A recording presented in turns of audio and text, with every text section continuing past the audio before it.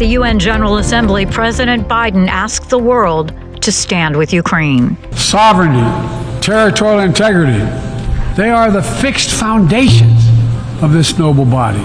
And universal human rights is North Star. We cannot sacrifice either. Plus, massive Russian drone attacks overnight destroy humanitarian supplies in Ukraine. The humanitarian aid that was destroyed, a part of it was an aid that Ukraine got from Vatican. And later in the program, a former U.S. Marine joins Ukraine's armed forces.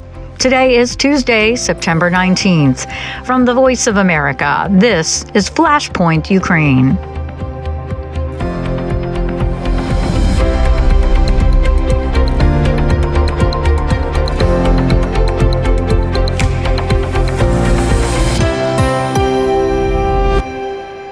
Good evening. I'm Lori London in Washington.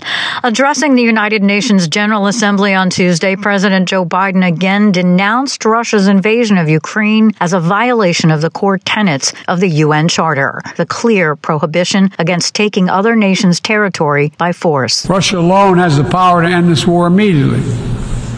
And it's Russia alone that stands in the way of peace, because Russia's price for peace is Ukraine's capitulation, Ukraine's territory, and Ukraine's children. The president started in a speech talking about Vietnam and covered a range of critical global issues, including Ukraine. White House Bureau Chief Patsy Widakuswara is traveling with the president at the UN General Assembly and joins us to sum up the president's address to the world body. Patsy, what stood out to you? Yeah, Lori, so you mentioned that President Biden started actually his speech with his retelling of a recent visit to Vietnam. And he mentioned how our history need not dictate our future. Adversaries can become partners. And I thought this was super interesting because, coming into the speech, we had the understanding that he was going to again rally support for Ukraine and denounce Russia's invasion, which he did. But he didn't do that until basically minute 22 out of his 27-minute speech.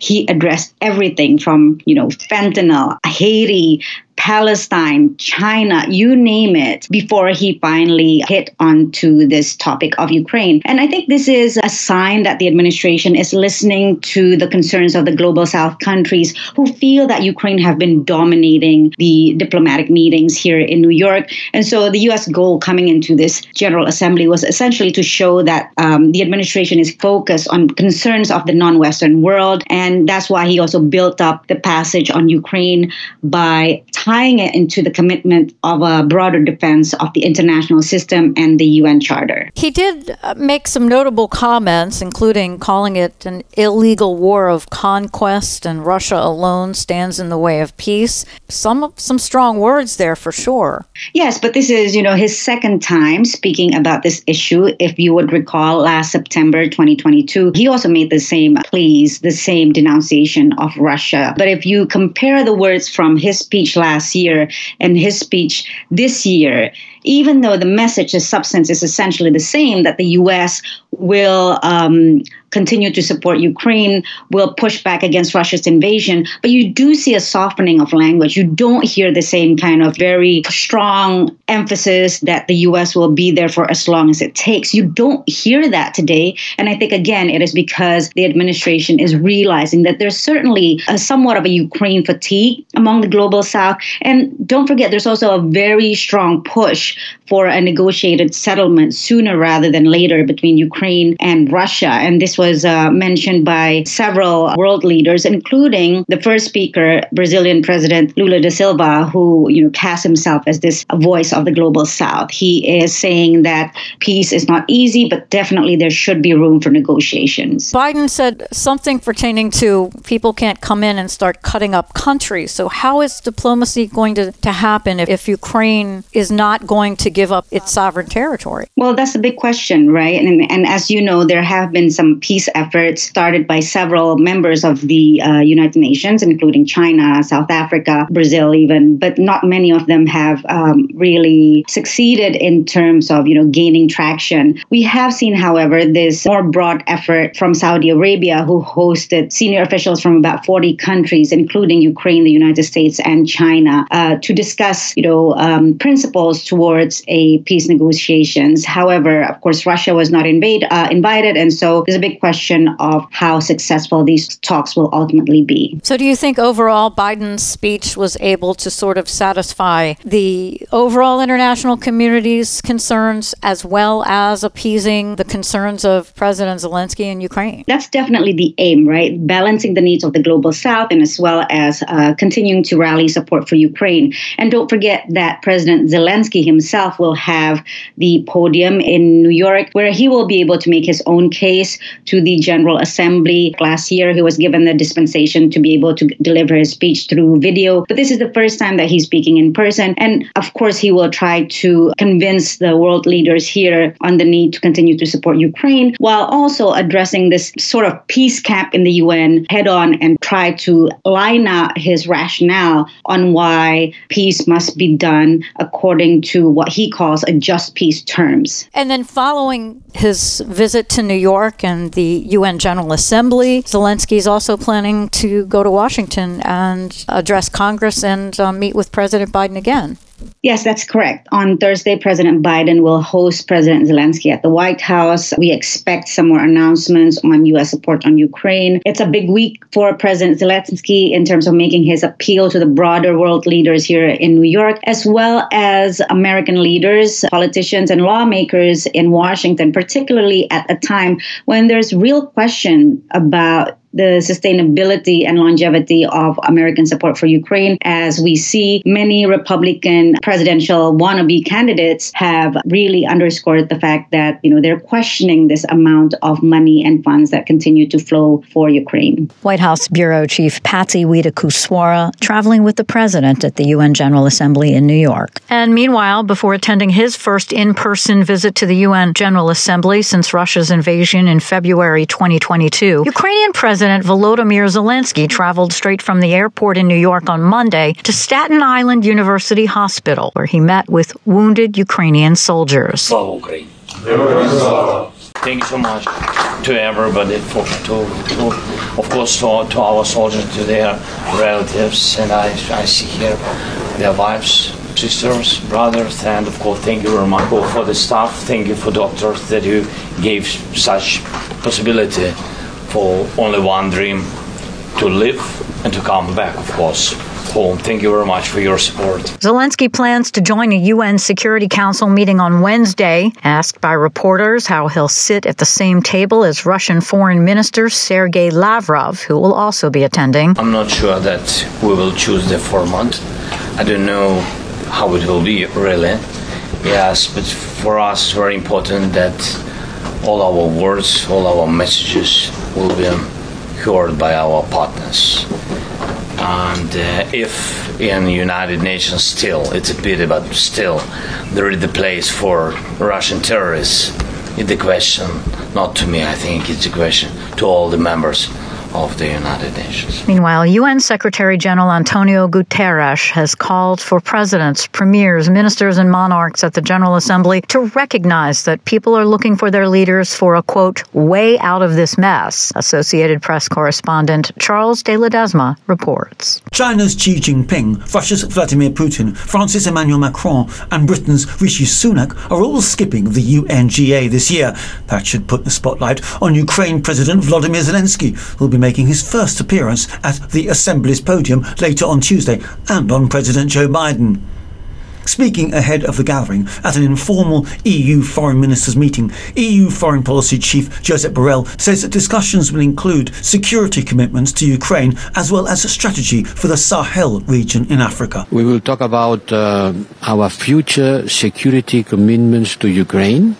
In Toledo, we already discussed it. They put on the table several proposals. The ministers will continue discussing. Guterres told leaders at Monday's opening he wants specific attention placed on the 17 Sustainable Development Goals, or SDGs. I'm Charles de Ledesma. Despite the start of the meeting of world leaders, the war went on. Russia launched a massive drone attack on the western city of Lviv early Tuesday, striking 3 industrial warehouses, causing a huge fire in one of them that housed humanitarian supplies. Anna Chernikova in Kyiv joins us with an update on this target and a number of other Russian Russian assaults in the last 24 hours. It was yet another tough night for Ukraine because Russian forces launched a lot of drones targeting different parts of the country, but definitely the worst attack and the worst result of this attack happened in Lviv. Russian drones struck warehouses in Lviv.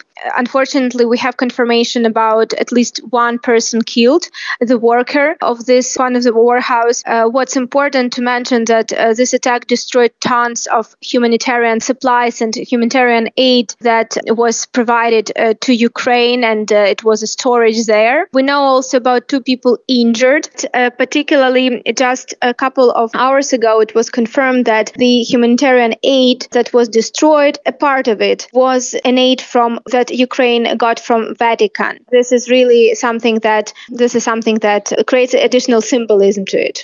Wow. It sounds like the building was on fire and destroyed and pretty horrific. Actually, at the moment when the fire was localized, it was localized at on the territory of 9,000 square meters. So it's a huge area. And the rescue team and fire workers still work on the spot.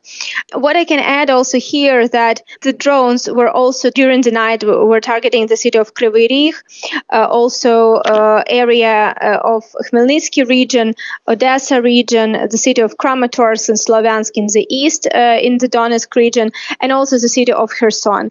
Unfortunately, the city of Kherson is under attack every day. Were they mostly drone attacks? What we know from the Ukrainian air defense, that Ukrainian armed forces managed to destroy 27 drones out of 30 drones. So it was a pretty good result for the air defense team, but still we can see that 3 drones reached their destination. Anna Chernikova reporting for VOA from Kyiv.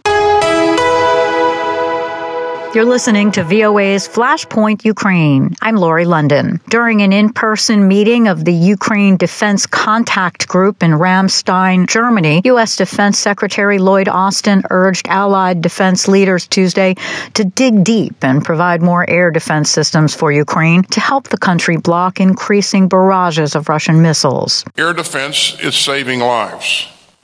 So I urge this group to continue to dig deep on ground-based air defense for Ukraine, and we must continue to push hard to provide Ukraine with the air defense systems and interceptors that it needs. The Defense Secretary and Chair of the Joint Chiefs of Staff, Mark Milley, joined ministers of defense and senior military officials from nearly 50 nations to discuss the ongoing crisis in Ukraine and the continued close coordination by the international community to provide the Ukrainian people with the means necessary to defend their sovereign territory. As the number of drone attacks increases inside Russian territory, what's the impact? Russians who were outside of Moscow after the drones were recently shot down say they weren't worried. But Ukrainian officials at times have hinted a desire to demonstrate they can, if needed, take the fight to Russia. VOA's Steve Miller spoke with Kelly Greco, senior fellow at the Stimson Center in Washington, for that answer and more. So I think, the Ukrainians are under a tremendous amount of pressure right now with their counteroffensive and the fact that it has essentially stalled on the battlefield. And I think these attacks targeting Russian territory in particular are meant as much for its own domestic audience as for the Russian audience, to try to sort of, build up support or sustain support and show the Ukrainians that they're having some impact on Russia through these strikes. When you say having an impact on the strikes, video released by Reuters News speaking to some of the residents in these Russian areas that were where the drones were shot down and exploded, they were saying that they aren't all that concerned about it, even though they aren't used to this, that at the time it may be scary, but in the long run, they really don't have any kind of worry about it. Does that hamper the impact on the Ukrainian side, showing that they can take the fight inside Russia? Yes, it does. And I would just say that this is not surprising at all, that this is the response from people in Moscow, because this is historically how populations have responded to airstrikes or drone strikes that are targeting cities. We've seen Ukraine itself with this. There's an attraction to these kinds of strikes, a belief early on with air power from its very founding that perhaps you could target cities and cause an erosion of popular support for a war. But what we've seen time and again, whether it's, the Blitz in London in World War II or the drone strikes that Russia conducted in the winter against Ukrainian cities, is that it really doesn't break the will of populations. And if anything, it causes a rally around the flag effect. We have seen in recent video released of so-called Sea Baby Sea drones that were used possibly to take out the bridge linking the Crimean Peninsula to Russia and other attacks inside Russian territory. Is Ukraine doing well in improving its concept that it can take the fight to Russia? Well, I think it has certainly shown that it can take the fight to Russia. There's been about, over the last year, according to some sources, about 150 suspected aerial drone attacks on Russian territory or Russian-controlled territory. So they've certainly shown a capacity to do this. I think the problem is that Russia is a really big country, so the scale is not there to necessarily have a tremendous impact, even at a military level. Over the weekend, we saw one strike that was very, brazen in the sense that they were able to target an air base where there was a supersonic bomber, a Russian bomber located on Russian territory. And there's images on social media of the bomber, being up in flames. But they only were able to succeed in destroying one bomber. That's a pinprick in some ways in terms of its impact on Russian military capability. Before you go, what else should our international audience know about the use of drones in warfare, whether they be striking civilian targets or areas where there are civilian populations? I think even putting aside the ethics of targeting civilian areas, militarily, it doesn't work. And so to the extent that these drones are used on Russian territory, it will be more effective for them to go after things like oil facilities, airfields, other kinds of infrastructure. And the Ukrainians have done a lot of that, and what they're targeting on Russian territory. I think the problem for them is simply that the scale of the kind of attacks they would need to conduct to really have a massive impact, not just simply disrupt Russian logistics, but really impact it in a meaningful way so that forces at the front find themselves, being strangled by lack of supplies. It is really not there. But we are seeing a really fundamental change, I think, in warfare, in that the capacity of even a medium-sized state like Ukraine to conduct long-range strikes. Kelly Grieco is a senior fellow with the Stimson Center. Kelly, thank you very much for your time and your analysis. Thank you. With world leaders attending the United Nations General Assembly this week, Turkish President Recep Tayyip Erdogan is stepping up efforts to save the Ukrainian grain deal and bring Russia back into the agreement. Dorian Jones reports from Istanbul. The United Nations General Assembly is the venue for Turkish President Recep Tayyip Erdogan's latest bid to save the Ukrainian grain export deal after Russia's withdrawal from it. Erdogan, who has close ties with Russia's Vladimir Putin, brokered the grain deal last year with UN Secretary-General Antonio Guterres. Özgür Ünlü heads the German Marshall Fund's office in Ankara. It's a positive role that Turkey is playing, acknowledged by all actors, and also it in a way justifies Turkey's balancing act because if Turkey had suspended political dialogue with Russia, Erdogan wouldn't be able to play this role. So in a way, it also mutes criticisms towards Turkey's balancing act. Erdogan met with Putin earlier this month and said he would present proposals at the UN to revive the deal. The Turkish leader has voiced sympathy for Moscow's call for the easing of sanctions to allow the Russian export of grain and the lifting of financial controls to allow grain payments. Onur İşçi is a Russian affairs expert at Istanbul's Kadir Has University. Understandably, Western countries are very wary of giving what Putin wants immediately. The grain deal is Putin's leverage against what we could call the economic weapon against Russia. Erdogan's close ties to Putin have strained his relations with Washington, which will complicate the Turkish leader's efforts to persuade US President Joe Biden to make concessions. Observers say Erdogan will be looking for support from UN Secretary-General Guterres. Mustafa Aydin is the president of the International Relations Council of Turkey, a research institution. We know the relationship between President Erdogan and President Biden is not excellent. Let me put it that way. And obviously Erdogan knows that he cannot convince by himself or by Turkey itself the United States to move. So I think he's going to try to bring in the United Nations into the picture, so to kind of convince Biden to make a move towards Russia. Erdogan's diplomatic efforts come as Ukraine starts to export grain in the face of Russian threats, raising the danger of an escalation in the Ukrainian war. Mustafa Aydin of the International Relations Council of Turkey. Russia intentionally might try to block them and might escalate the situation. Then you don't know what it will happen. I mean, it can spill over anywhere and everywhere.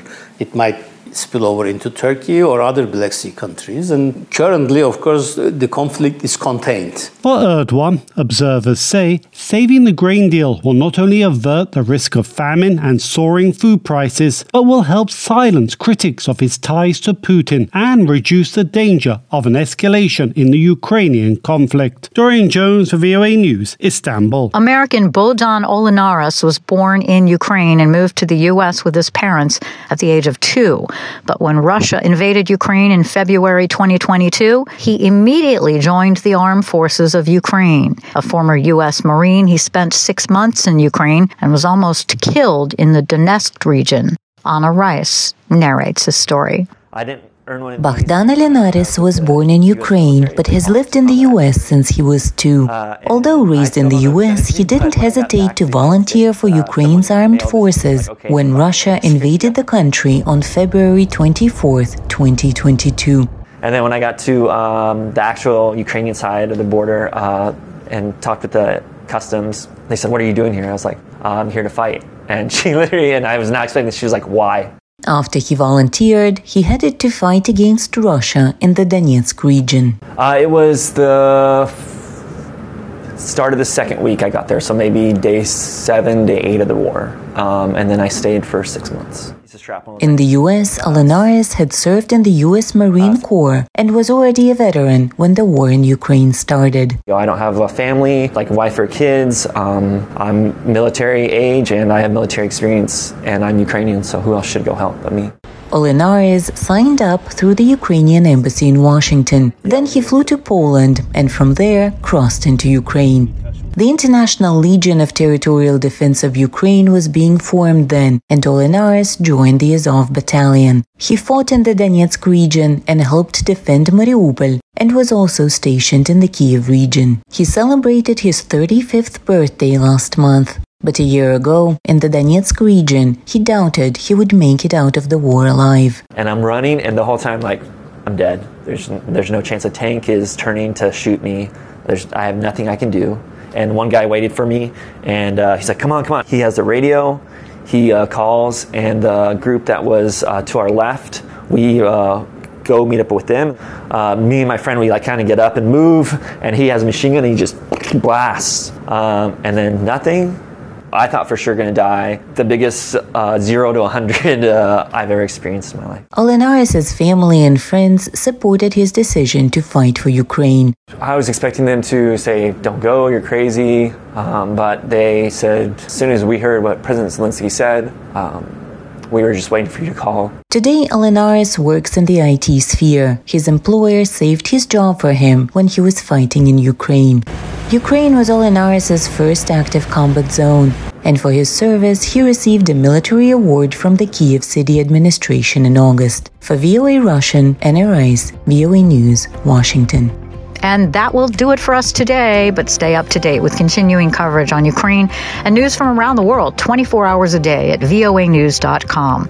And on social media, just follow VOA News. On behalf of all of us at VOA, thanks so much for listening. Until next time, I'm VOA's Lori London.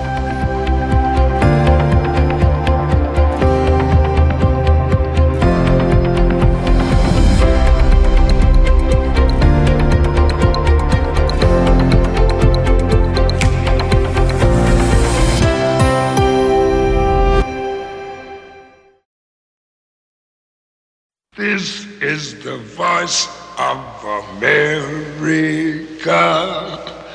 Washington, DC.